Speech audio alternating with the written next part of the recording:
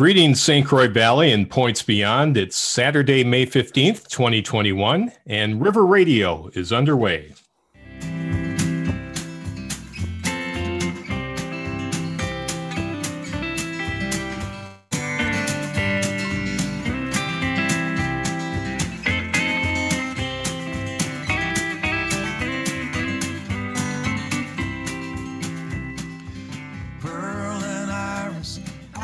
Coming to you from our studios in beautiful Midtown Marina on St. Croix, this is River Radio. I'm Jim Maher.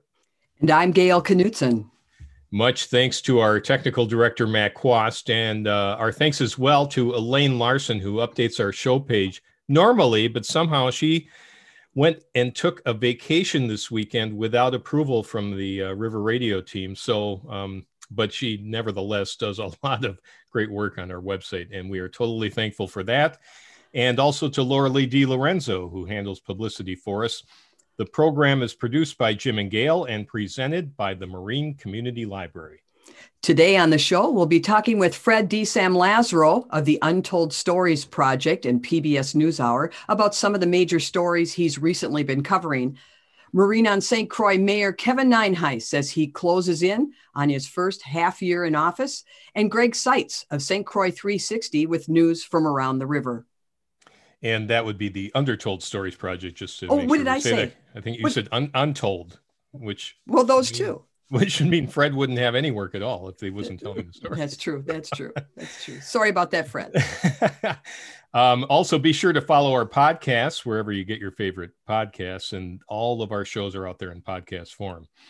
Right. Well, this is that day where, in the old radio days, we'd be sitting there with our voice going, "Hey, it's tax filing deadline time," which is very late this year, but Monday is actually the deadline. So if you haven't done that yet, better get on it.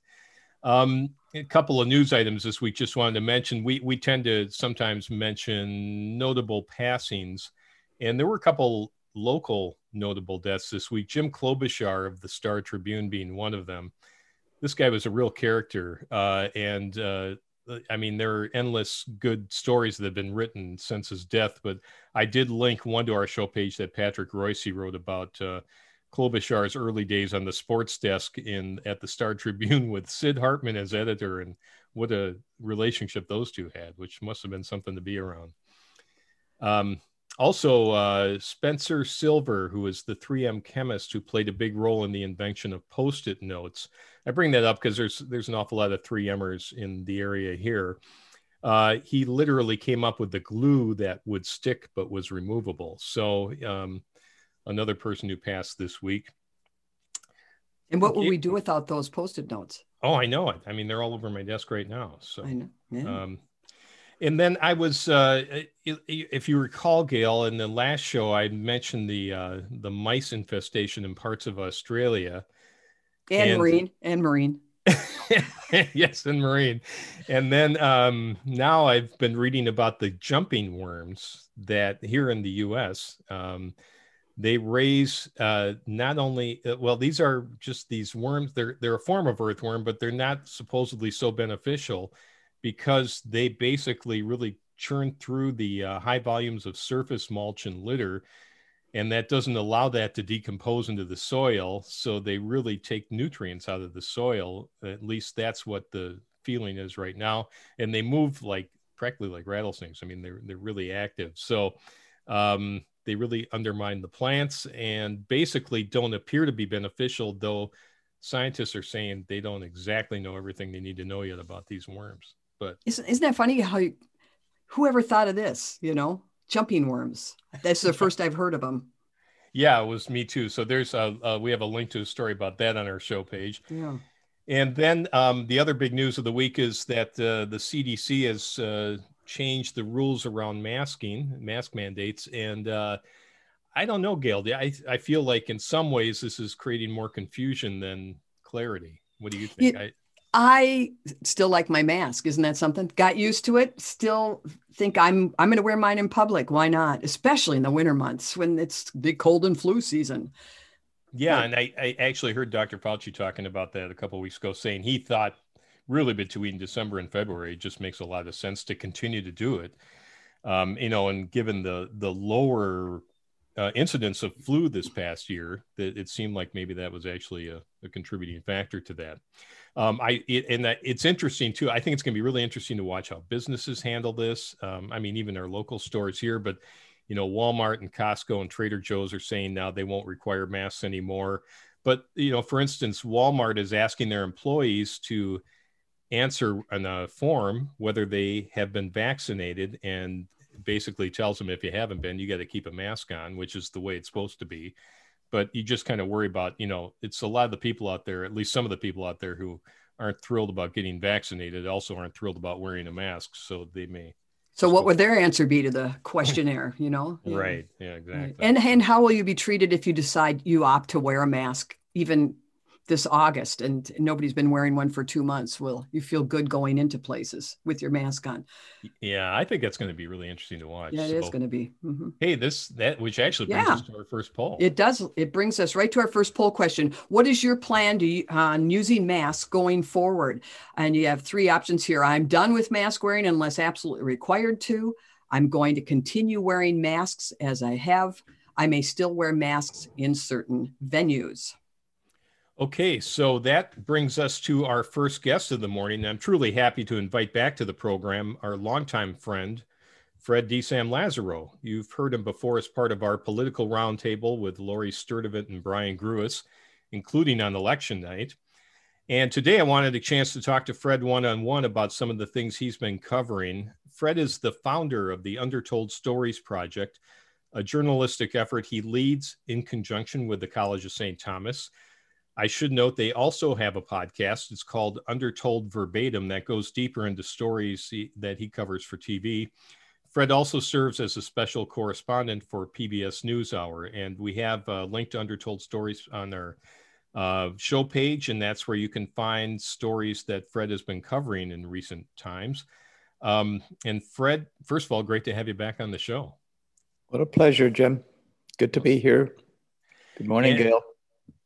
And I wanted to talk about the COVID situation in India. You did a story about this last week on NewsHour, and you obviously have a lot of connections to India. And can you talk first a little about what a dire situation is going on there?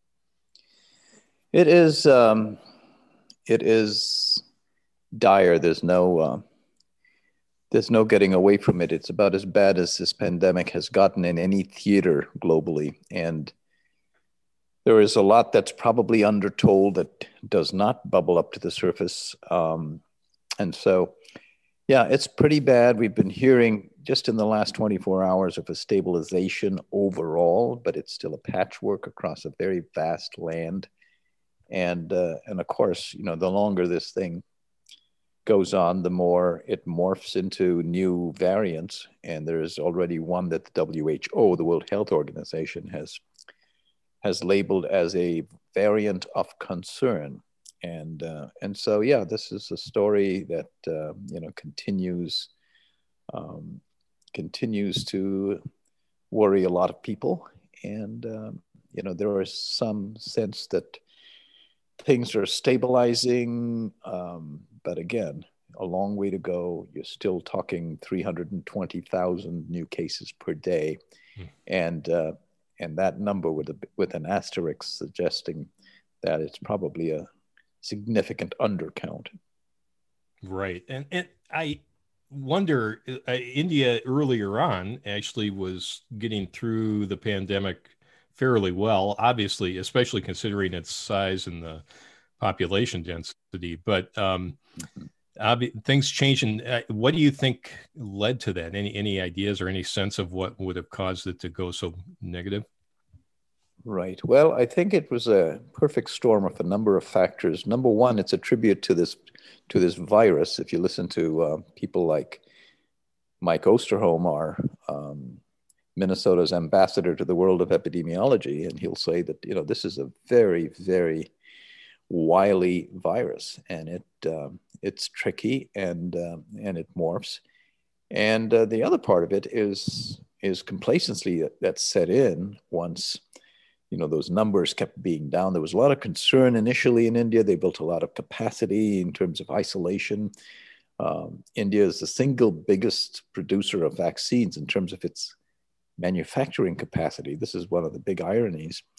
But they were exporting these vaccines or sending them to other countries as recently as February because it just didn't seem like India was facing as much of a problem.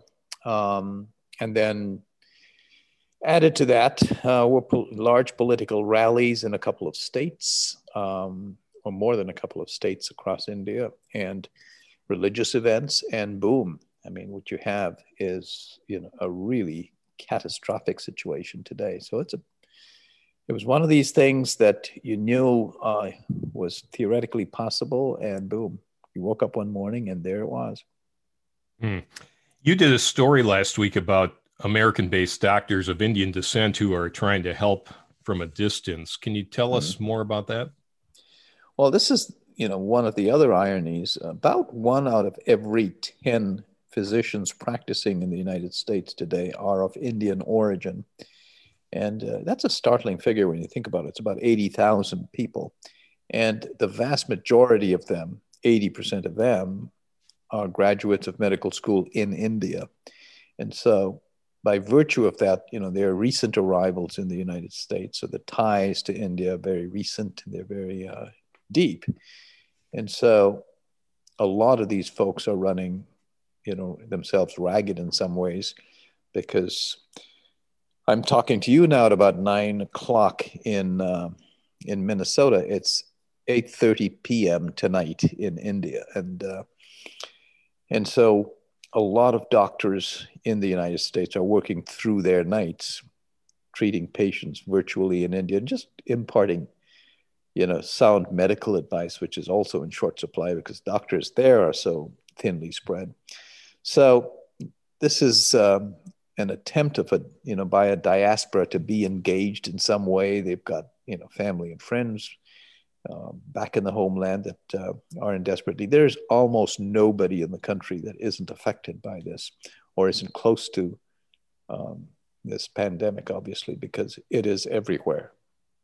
And so our attempt was to look at this connection. I talked to a doctor at Dr. Priya Sampath-Kumar, who's an infectious disease physician at the Mayo Clinic, who's taken a leave of absence to do this. And there are hundreds of doctors across the country doing this, doctors of Indian origin and friends of theirs. So it's just one way that people are trying to engage with a problem that is just so overwhelming. I'm talking to Fred D-Sam Lazaro of PBS NewsHour. Fred, you normally travel the world covering what you aptly describe as undertold stories. But in the past 15 months or so, travel's been pretty much off limits. But then you had a big story that kind of came to you in terms of the whole George Floyd situation. And I know you did a number of pieces on that. So now that we're past the first trial, the Derek Chauvin trial, what's your take on how that's affected the movement that started after the tragic events of last May? Well, one of the things that you find in moments, in periods such as the one that we've just lived through thus far, is how long will the headlines remain headlines? How long before, the stamina recedes and people go about, their business of conducting, daily life, albeit in a pandemic situation here. And one of the noteworthy things I think about what we're seeing in Minnesota as a microcosm for the country, I should say, is that we're going to be reliving this issue or visiting this issue periodically in the headlines and in our media buzz for the next, as far as the eye can see, because as you know, this week, Judge Peter Cahill announced that the trial of the other 3 officers is going to take place now in the spring of 2022. It was originally scheduled for August of 2021. We've got a Department of Justice investigation of the police department in Minneapolis. That's going to keep, issues of race and social justice or racial justice in the media, in the spotlight. And you have federal charges against the 4 officers involved in George Floyd's killing. And so this buzz is going to continue. And I should add that there's a great deal of conversation going on across the board in communities, especially in Minneapolis, of course, about inequity in this state, and how do we bridge the growing divide amongst communities in our state. So and my overall sense is that this is not going away very, very fast. We're going to continue to be talking about these issues and worry about the fatigue. People want to move on because it's tiresome, but it's not going away. So I know now that I believe now that there'll be a vote in November, the voters deciding about this new public safety department. There's another story that and you did some stories last year about, and we have talked to some folks on the show too about the whole idea of revamping how the police operate. Where do you think that's going? It seems like that's not a cut and dry deal at all. Oh, by no means is it that. I mean, and there is a great deal of complexity in this story. There's the political story. The wording of the ballot initiative will be up to the city council, assuming that the assuming that the signatures are valid and they have been. They have the required number of signatures to get this on the ballot, but the city attorney in Minneapolis needs to certify that it passes muster legally according to the city's charter.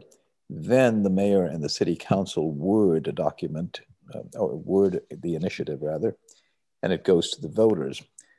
How much change can come about at a city level is a big question, because a number of the issues to do with policing and protections for police officers and practices in policing are done at the state level. And you have a very different scenario when you get to the Minnesota legislature, and in particular the Minnesota Senate.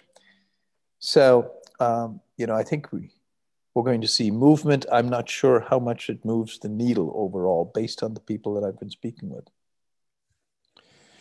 Well, Fred, you haven't been on the road for a long time. And we were just talking before the show about even, trying to figure out a place to go this summer, if that's even doable, just for fun. But so I'm wondering, when do you think you will be back traveling for stories? And are there any particular topics you're kind of keeping an eye on right now as potential feature items for you?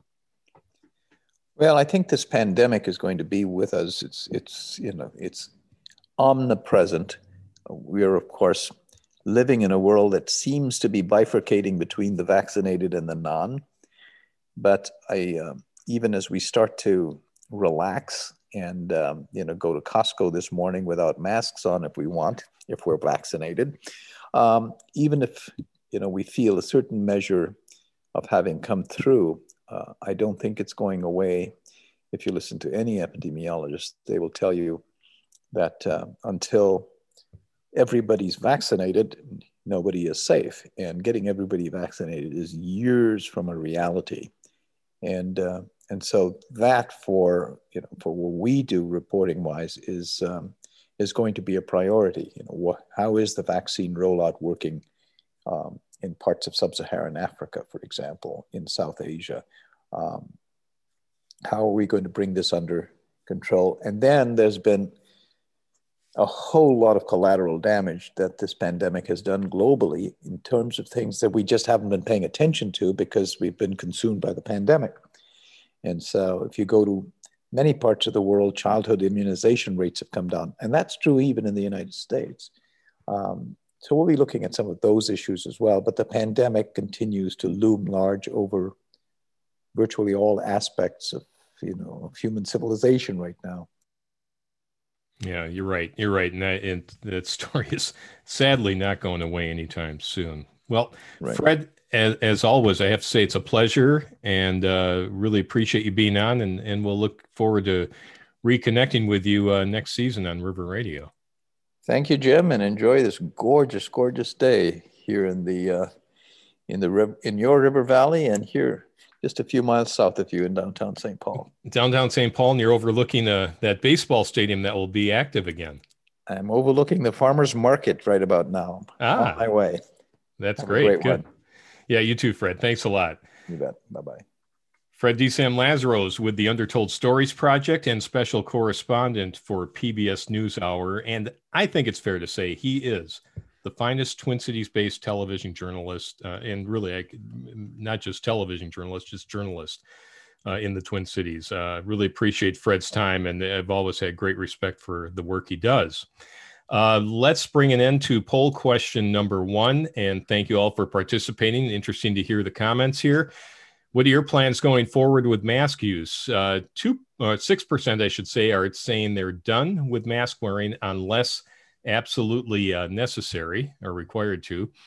26% plan to pretty much continue going on as they have been and wearing a mask. And 69% of you, most of you, say you may still wear masks, but in certain venues. So that is the result of that poll.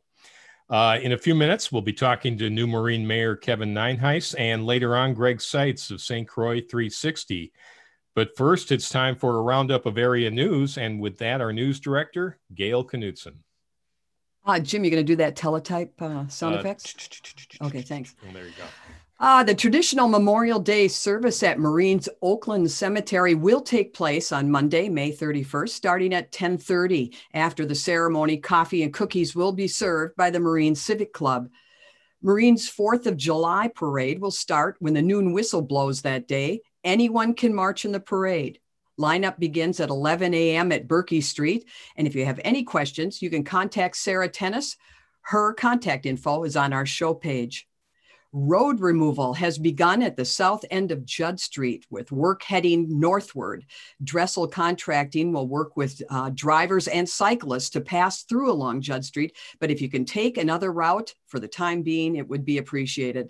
There will be no parking in the Phase 2 work area. Next week, workers will continue to remove pavement and lay the gravel base with the intent to begin paving that base on Friday, May 21st.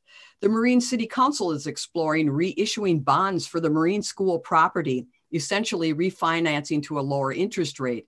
This would save the city $87,430 over the term of the bonds. The city will hold a public hearing on the matter at the next council meeting on June 10th. Save your shreds. Once again, Security State Bank and Marine will be hosting their free shredding day. Bring your documents, old taxes, and personal papers to the shred truck by the bank next Saturday, May 22nd from 9 to noon. And next Saturday is also Heavy Metal Day here in Marine from 9 to noon. This is a chance for Marine residents to drop off large items like TVs or mattresses. A fee is charged, and updated fees will be posted on the city website prior to that event. With the closing of Highway North, the Judd Street Properties partners are considering tenants for the next use of that space and are particularly interested in a business that would perhaps feature food and foster community gathering. If you are interested in the space, you can contact Marine residents and property owners, Sarah Rotunda and Jerry Glom, through our show page. The Scandia Farmers Market is hosting a plant sale this coming Wednesday, March 19th from 4 to 6. The event will be held in the Scandia Community Center parking lot. Then on Wednesdays, starting June 9th, the Scandia Farmers Market will once again be in full swing. Rustic Roots Winery will be hosting a farmers and artisans market on Thursday, May 20th. From 4 to 7 p.m. Rustic Roots is located across from Abrahamson's Nursery on Highway 95 in Scandia. The Scandia Marine Lions Club will again be hosting Taco Days this fall. The date is set for Saturday, September 11th. The Lions are looking for businesses, nonprofits, families, and individuals to be sponsors in their Taco Days advertising insert. The earlier the Lions receive sponsors, the sooner they can plan what activities will be possible. The St. Croix River Association will hold its outdoor spring gathering on Thursday, May 20th from 4 to 8 p.m. The event takes place at the Franconia Sculpture Park. Among the many activities are a talk by Natalie Warren, author of the new book, Hudson Bay Bound, 2 Women, 1 Dog, 2,000 Miles to the Arctic. Music will be provided by Kyle Tennis. Tickets range from $10 for youth to $55 for adults, which includes dinner from your choice of local food trucks. See the link on our show page to find out more. And if you like biking, put August 15th on your calendar for the first annual Bridge the Valley Bike Rally, sponsored by the Stillwater Sunrise Rotary Club with assistance from Sustainable Stillwater, Minnesota. There will be several different bike rides that will start and finish at Chestnut Street Plaza, which is directly west of the newly renovated lift bridge.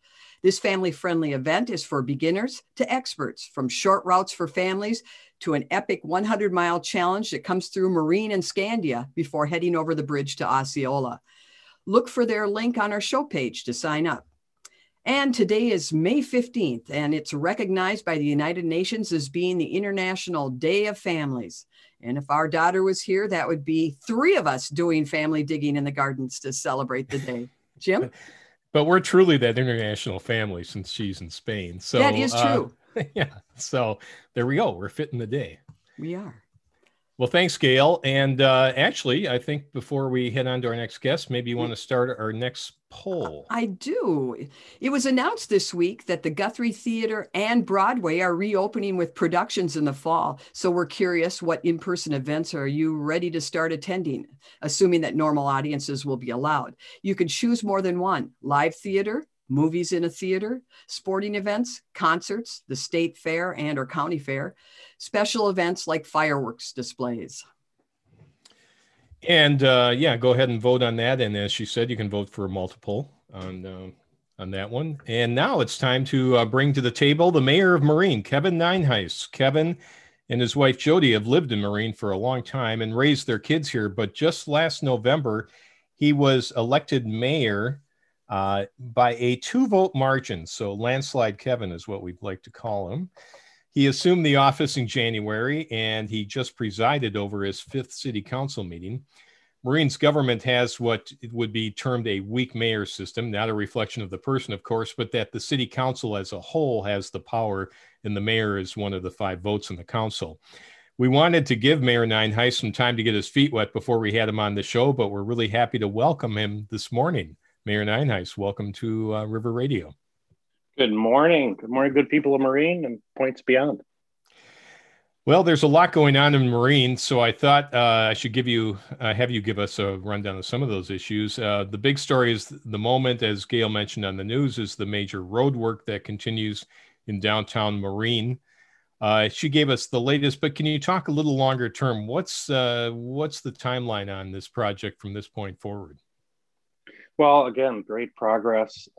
We've been just blessed by a great working with a contractor who's just done a great job. We saw that in the fall with their work. Same crew came back. Actually, they assigned the same crew to come back this spring, and we are elated. A little bit of inconvenience throughout the summer, but as batch plants open up and asphalt is available, we'll start to see some really nice final lifts. And again, the heavy lifting has been done. And the structure is there for us to have a complete project by sometime in the summer. Okay, so not a final date put on that yet, but are we thinking July, August, somewhere in there?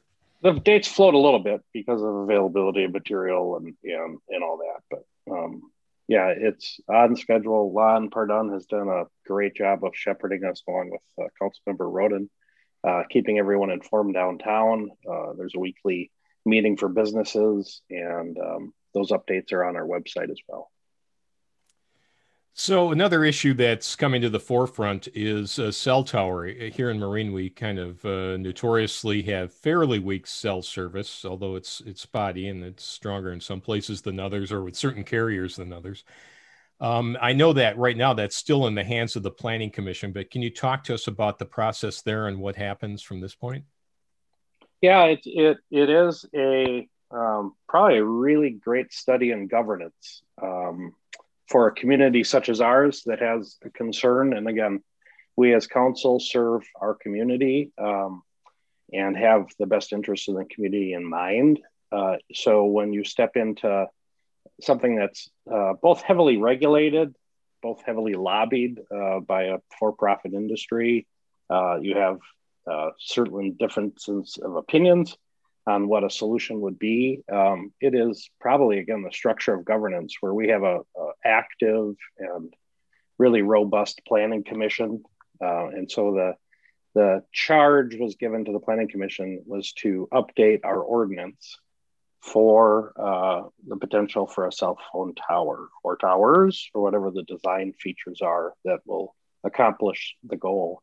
It's interesting because you then, do you have a round peg and you're going to design a round hole for it, or do you have a round peg and you design the hole that's appropriate? And you can't make the hole too small and have an ordinance that doesn't suffice, but also the ordinance shouldn't drive the answer as presented. It should provide really the answer that is sought by the community. So we're in the phase of the good work of the Planning Commission, great dialogue between the Planning Commission and the Council. The Planning Commission asked for some outside assistance because, again, so much regulation, both at the state and federal level, that we needed some guidance from those that are in the industry. So public hearing is, I believe, June, and we're starting to move the puck down we're moving the puck down the road. So it's in good hands. I mean, again, for those that don't engage with it regularly, you should be thankful and confident that the process is broad and it's members that are involved, and we will try to have the best solution for Marine. Yeah, and I think that public hearing is June 29th, if I'm not mistaken. So that's something people should have on their calendars. Yeah.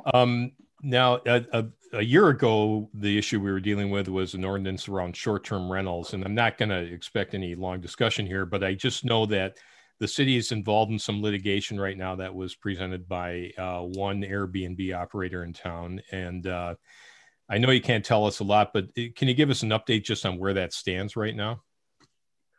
I can give you the update that's of public record and public notification. Should have gone up on the website yesterday. In closed session, we had another meeting with our attorney that is both our city attorney, and we have great legal assistance from the League of Minnesota Cities. The notice that would go up is that a court date has been set for July 10th. The judge would have then 90 days to rule. We have taken as a city a position that we want to win this action. So we have been under great counsel.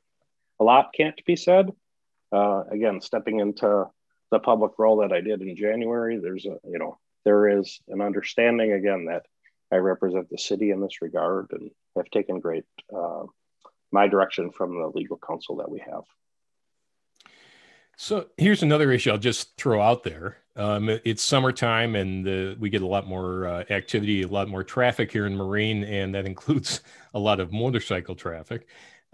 Is there anything the city could look at in terms of how we deal with noise issues that arise, certainly in the summer? Jim, I sure hope so. I think this has been an issue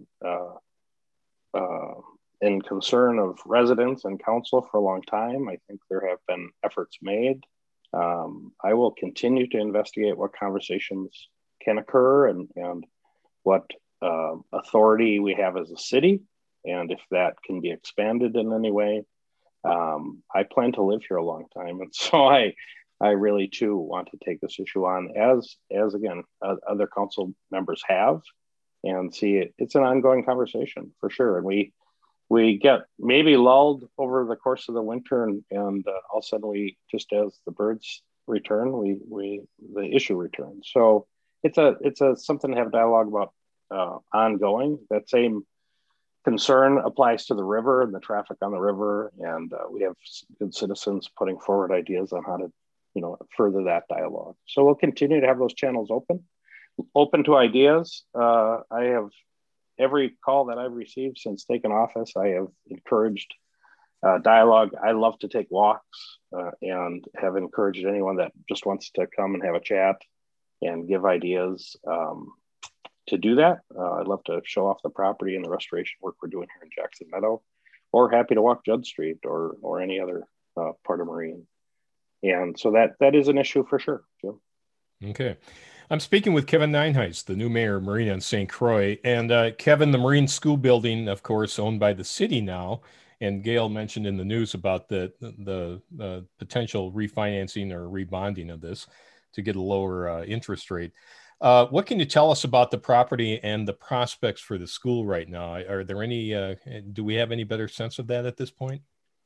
Well, we continue to get updates from the Marine Village School board. Wynn Miller is the chair. We hear from them regularly. They are in dialogue with Lon Pardon, specifically under properties as we engage with the city. The folk school certainly has been a tenant, and we would look for other potential tenants if the school lease does not go forward with the school. We have been a great encourager of the Marine Village School concept and to their board. I tried to personally invest some time to kind of assist and move that down the road. And we, like a lot of things that are governed, there is a timeline to things, and we are now waiting for the state authorizer. So that pushes that final answer out until September, at which time we remain optimistic that will be the solution for the school. In the meantime, I believe as city representatives, we need to open channels to other conversations, at least preliminary, and understand if there is a potential other tenant. Okay, well, that's going to be an interesting one to watch. It is, and again, as someone who raised their kids at Marine School and know that the quality of what happened there, I am hugely advocating that be the solution. Kevin, I know you have a lot on your plate as the mayor, but as a fresh face in this role, is there a particular vision you have for where you'd like to see this community go as we move forward? Well, thanks for giving me a few months to get my feet under my belt. I would say, metaphorically, the river has always taught me, if you want to get to the shore, you got to kind of swim upstream, and then you'll get to the point you wanted to get to, because the current's going to take you. So the same thing would be on any initiative and thing that I'd like to see accomplished. There are some things, but I'm kind of just getting into the water on it and don't really maybe want to bring that forward yet. I ran on a platform of participation, preservation, and possibilities. And I expect now that COVID's opened up, we can have a little more chance to circulate and have met so many good folks that are either new or been here a long time that would like to participate at different levels. So that's a real goal of mine. Preservation, I think, with the work that we've done at Jackson Meadow and along with the city, because it's actually a restoration of city parkland, and I always refer to it as parkland because it's for everyone. That model could be applied to other pieces that the city owns. And so that is something that's certainly on my to-do list. And then possibilities, bring forward ideas. We have a gem of a village. I travel the state. Actually, I travel 4 states for work, go to a lot of towns, go through a lot of towns. I always try to spend $1 when I'm there. I always ask people that come through Marine to spend $1 while they're here. So I try to live that out where else I am. But I've seen a lot of great villages and towns, and small cities, but we have quite a gem. And there are some things that I think we can yet share with others from outside and enjoy ourselves a little bit more. I think you're right, and and I have to also laud you because the great work up at Jackson Meadow, the trails, and I know all the people up there have put a lot of effort into maintaining the land up there, and now you have these benches along the trails. Really impressive. Yeah, the whole system is a great city, community, I guess homeowners association. It's really it's a civic model that works. The city is involved and does a great job of maintaining the trails through mowing. Citizens can bring forward new ideas. I want to really credit Carol Teasdale for forcing us to get some new benches on the. Sorry, I got emotional. We just lost Carol. We so just lost her. Yeah. Come enjoy those benches and remember both she and those loved ones you've had. So, darn Jim, you choked me out. Oh, sorry about that. I did not mean to do that, but maybe this is a good time for me to step in, Jim, and start the grilling. Right. Let's ask the tough questions. Save enough time. I have a special announcement to make today. Yeah, you were saying that. Let's have you do that right now, Kevin. Yeah, I haven't been watching the clock, but all those that listen, you are the first to hear. For the city, we live in the shadow a little bit of Scandia's, our sister city to the north, Scandia's success with naming their snowplow. I sent an email off to the mayor and just congratulated her on a great coup for both public relations and community engagement. But our village, we own a street sweeper, and it needs a name. So I'm announcing now a street sweeper naming contest. Details will follow, but you're the first to hear. The goal would have a name for our street sweeper and for it to be, I might even drive it myself through the 4th of July parade. So we're excited about that. And it's a great asset to the city, especially with our downtown and the new asphalt we'll have. It'll keep everything looking shipshape. The public works guys do a great job of that. And it was a wise investment to make that purchase of a used sweeper. So it needs a name and could bring a little personality to it all. I think great idea. That is a great idea. And I think another one, we could auction off opportunities to drive the street sweeper, and you might be able to pay for that school. So Jim, let's get together, come up, take a walk, and our list will be long, I'm sure. Sure. Well, Mayor Nienhuis, I want to thank you so much for joining us this morning on the show. Thank you for the work you guys do with the River Radio. Well, it's our pleasure, and great to have you here, and thank you, and to all the council members for the work you all do. Kevin Nienhuis is the mayor of Marine on St. Croix and dropped a major exclusive here on River Radio this morning. Wow, that's big. It is that's big news. I think it is. I think that's fun. Yeah. So if he drives that in the 4th of July parade and I'm driving the rescue rig, I should probably be behind him just in case. I think you're right. Yeah. Yeah. You're probably going to get a call that day. Okay.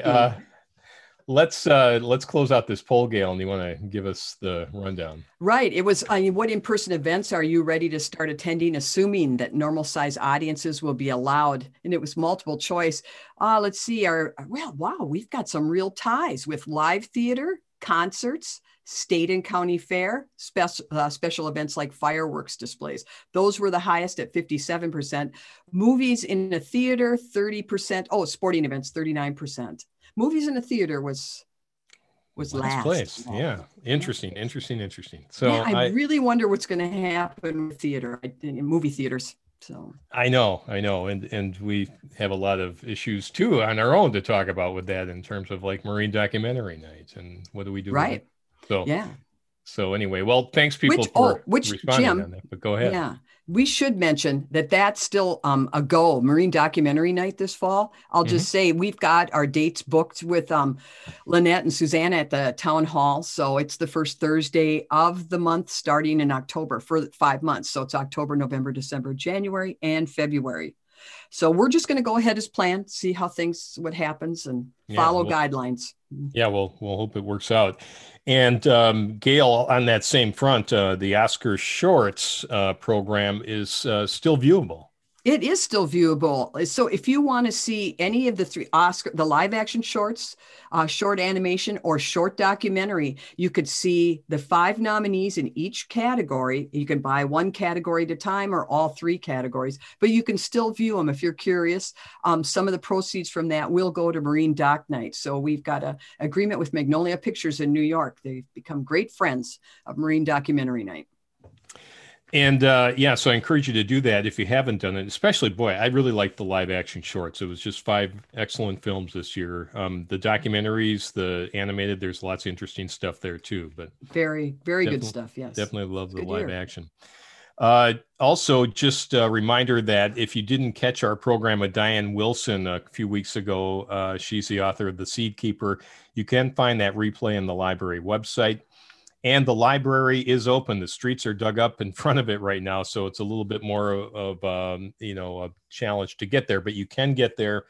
And we are open on Tuesdays and Fridays from 4 to 7, and Saturday mornings right now it's open from 9 until noon. And we'll hopefully be able to expand our hours maybe as the summer goes on, but we'll see how that goes. And I'm going to get us to our final poll question before we get to our final guest. And this is one that kind of gets at a little summary of our show for the year and get a little feedback from you. We're curious to hear what types of guests are the most meaningful to you. So you can choose multiple answers here, but try to keep it to your top 3 if you would. That would be the most helpful to us. Who do you like seeing? Is it local residents and experts? Like we just had Mayor Nienhuis on. We've had St. Croix Heritage Area discussion, local business owners on. Another option is leading political figures. We've had Governor Walz, Senator Tina Smith, Tom Emmer, Steve Simon, the Secretary of State, and others. Notable journalists like Fred DeSan-Lazaro this morning. Emily Bazelon's been on. Lori Sturdivant, Mary Devine, Pat Kessler are some of those that we had on this past season. Medical experts, we talked about Dr. Osterholm. He's been on a couple times. Dr. Rebecca Wertz from the U of M was another great COVID expert that we had on. Finance and economy experts, we've had on Neil Kashkari, and Ross Levin's been a frequent guest. Environmental and outdoors experts, and by that I kind of mean anything that's outdoors related, gardening, whatever. And we've had Green Steps discussions. Angie Hong from the Washington Conservation District gave us some great information. Travel experts like Kyle Potter from Thrifty Traveler and Cameron Hewitt from Rick Steves Europe. And of course, authors. We did a whole program with local authors. So those are your categories to choose from.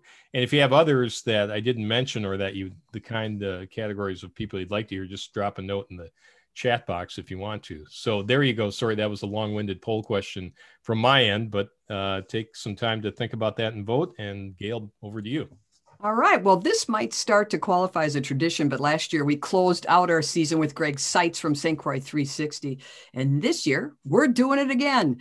Greg is an excellent writer and journalist who really provides a service with his St. Croix 360 website and online newsletter. It offers great insights on issues of importance, but also finds the lighter side of life here on the St. Croix River. Greg grew up in Stillwater and now lives in May Township with his family. He's an avid canoeist, kayaker, pontoonist, nature watcher, occasional angler, and overall river bum. Greg, welcome to River Radio this morning. Thanks for having me back. It's an honor to help close out this year's season. Well, it's springtime on the river, and the water's pretty low right now for this time of year, given how dry it's been. What are you seeing out there when you paddle? Yeah, it is quite low, and so I'm seeing a lot of sand on the bottom. It's the water's kind of like at late August drought conditions. We've just been really dry lately. But that actually opens up some really cool opportunities. One thing that I saw this week that I only would have seen because the water was so low was the migration of a lot of shorebirds. And I was out on the river down by the Rice Lake area where there's a lot of large kind of parts of large bodies of water, and then large kind of beaches and flats of mud and sand. And they were just covered in these yellow legs. So there's two kinds of species of yellow legs shorebirds with these long yellow legs. And they were loving all the shallow water because it opened up all these shallow areas and flats to them to run around and poke long beaks into the sand and the mud to find bugs and things like that. And they're headed all the way up to Canada or Alaska. They won't stick around here, but they obviously found a great spot to sort of fuel up on their migration. And aren't the green herons back as well? Yep, I did see one green heron so far this year. Yeah, I love those birds. Those they can either be really skittish, I found, or really friendly. Sometimes you don't get a good look at them, and sometimes you do.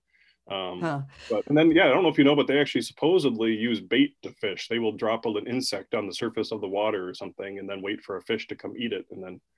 Oh, no kidding! Yeah. I didn't know that. That's pretty cool. Well, that's great.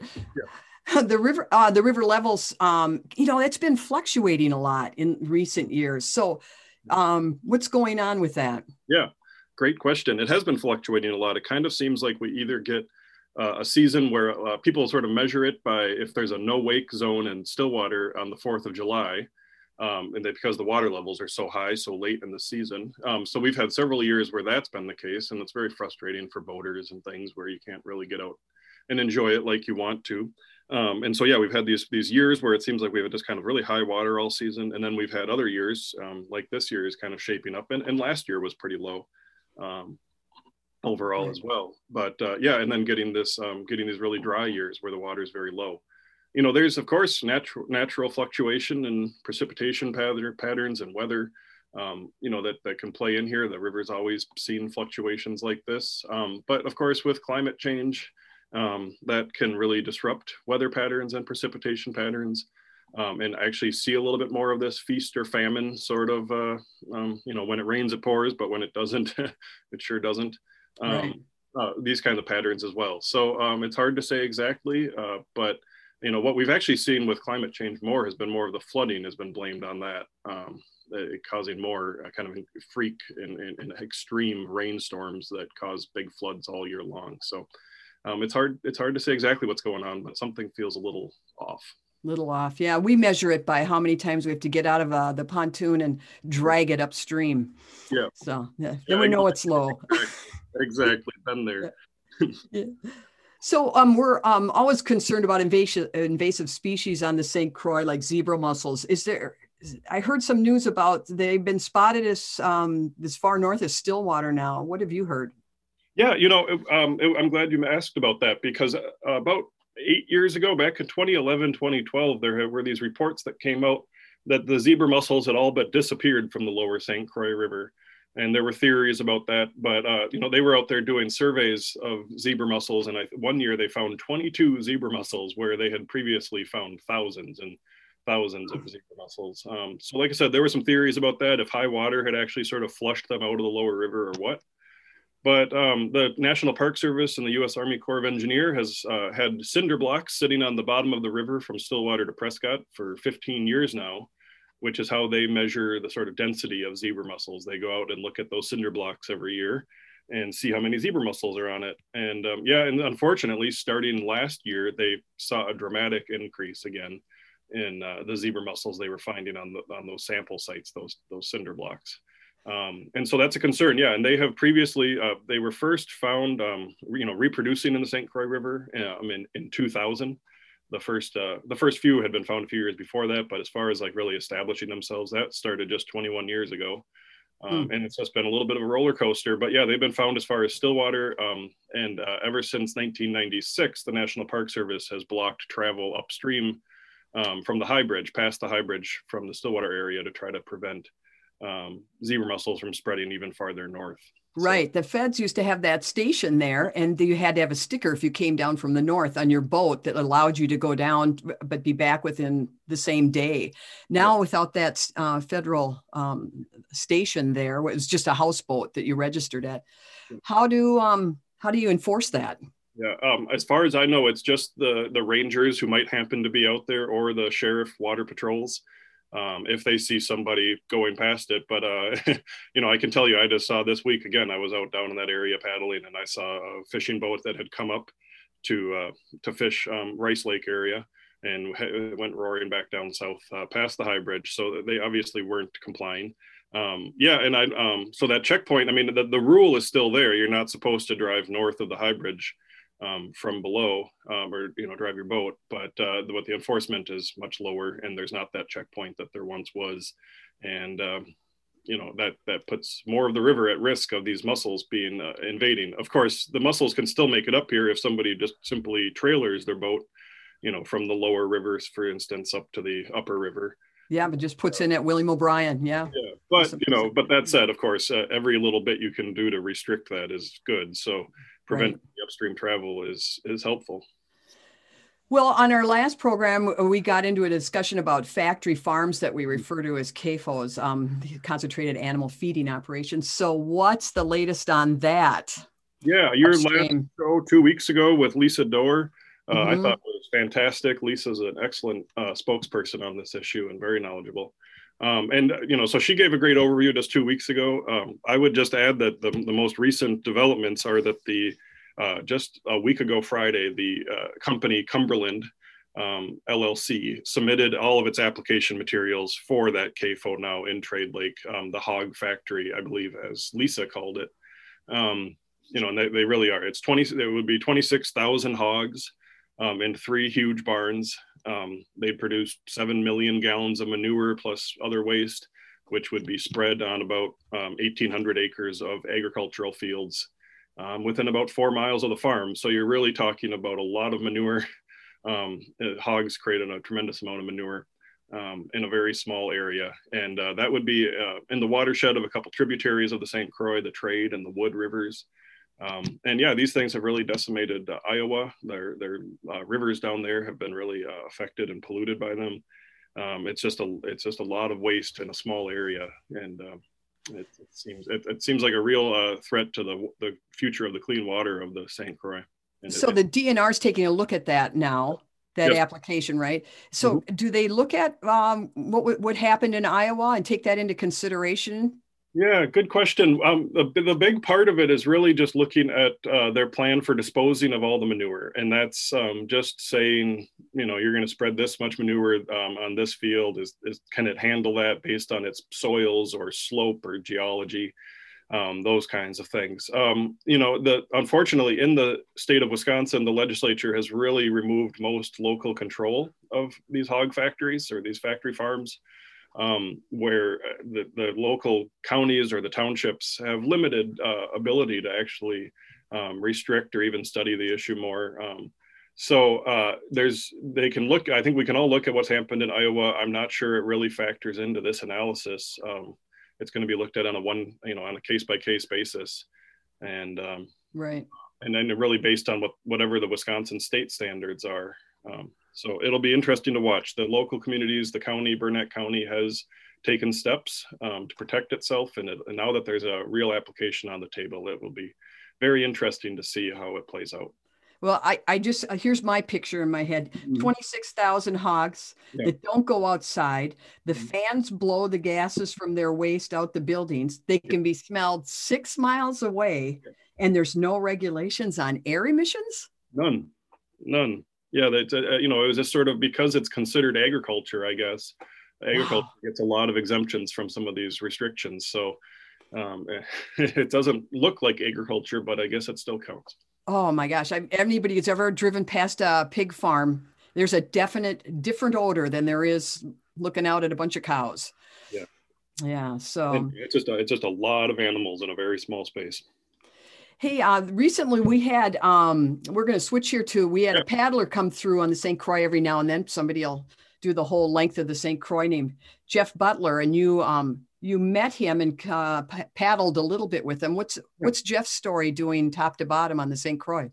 Well, yeah. And as we speak, I think Jeff is probably paddling into Prescott this very moment, finishing his trip down the entire 170 miles of the St. Croix.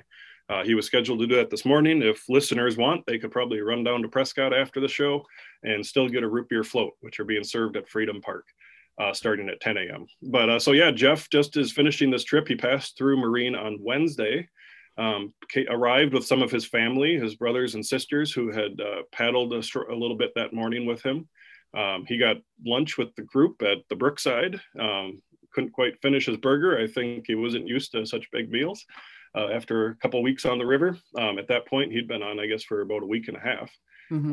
And, it was just really great to see him. I got to paddle just him and me for a few miles after lunch, went just down from Marine.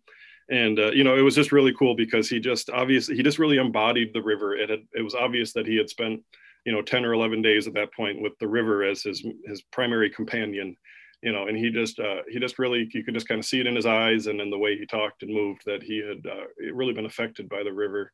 And it was really great. He's had a lot of great experiences. His motivation for the trip? Yeah, his motivation is kind of twofold. And the one is to honor his brother, his older brother, Dick, who passed away in January, unfortunately, but who had wanted to come on this trip with him. And so Jeff is really bringing Dick's memory along with him on the trip. And I think that was really special for his family, like I said, who met him in Marine and spent time on the river with him. And also to raise awareness of the North Woods and waters of the St. Croix Heritage Area and to really highlight some of the history and culture and stories along the river as well. Well, I know that you are providing some guided paddles coming up here on the river. Can you tell us a little bit about what you're going to be doing? Yep, and I'll keep this short. I know we're running out of time, and I'll just say that I'm leading 4 paddles this summer, Saturday mornings out of Arcola Mills near Marine, just a couple miles down the river, with Wahoo Adventures. We're kind of co-guiding these trips. And the first one's next Saturday. I think that one's just about full, if not already, but you can go check. The other ones on June 19th, July 24th, and August 21st still have spots available. You can go to mywahooadventures.com to reserve a spot. They're all inclusive, including a paddle tour. You get the kayak, the PFD, and lunch afterwards, and a tour of the historic Arcola Mills mansion. So it should be fun. That's terrific. We'll get that on our show page as well, that link to you there too. So, well, Greg, thanks so much for spending time talking all things St. Croix River with us this morning. My pleasure. Thank you for having me. Greg Seitz is the founder and editorial powerhouse behind St. Croix 360. Check out his website. The link is on our show page. And I really want to encourage people, if you aren't signed up to get his weekly, or mostly weekly, I think, e-newsletter, and also supporting his efforts, I would really encourage you to do so. I love Greg's work. I think it's great. And I think it's a real service to our area to have somebody like that who works so hard and presents a lot of great information for folks. So yeah, I encourage folks to do that. Really well done. Great stories all the time that give you a little more in-depth look at a few things around the St. Croix. So excellent. Yeah. Well, here's our final poll, Gail, if you want to. What types of guests on River Radio do you prefer to hear from the most? Wow, this is great. Thanks, everybody, for taking part, because this is good to see. 87% said local residents and experts. You like hearing that the most. So let's see, second would be environmental outdoors experts, which we have a lot of those locally too, so that fits. Notable journalists, 47%. And then we get into leading political figures and medical experts and authors, and then finance and economy experts. Did I miss? Oh, travel experts was last at 17%. Okay, so thanks everybody for your input. That's very helpful to us, just to really see what's clicking with you. Well, this is it. What a year it's been. It's our 17th and final show of the season for 2020-2021. And along with all of these Saturday morning episodes, we also did 3 hours of live election night coverage. And Gail and I had the honor of hosting candidate forums for Marine and Scandia City Council candidates and mayoral candidates. So that was fun as well. Mm-hmm. But, and I kind of ran down the number of the guests we had before when we did that poll question. And we've really covered a lot of subjects. And it's really been kind of a fascinating time for us to be able to talk to so many cool people.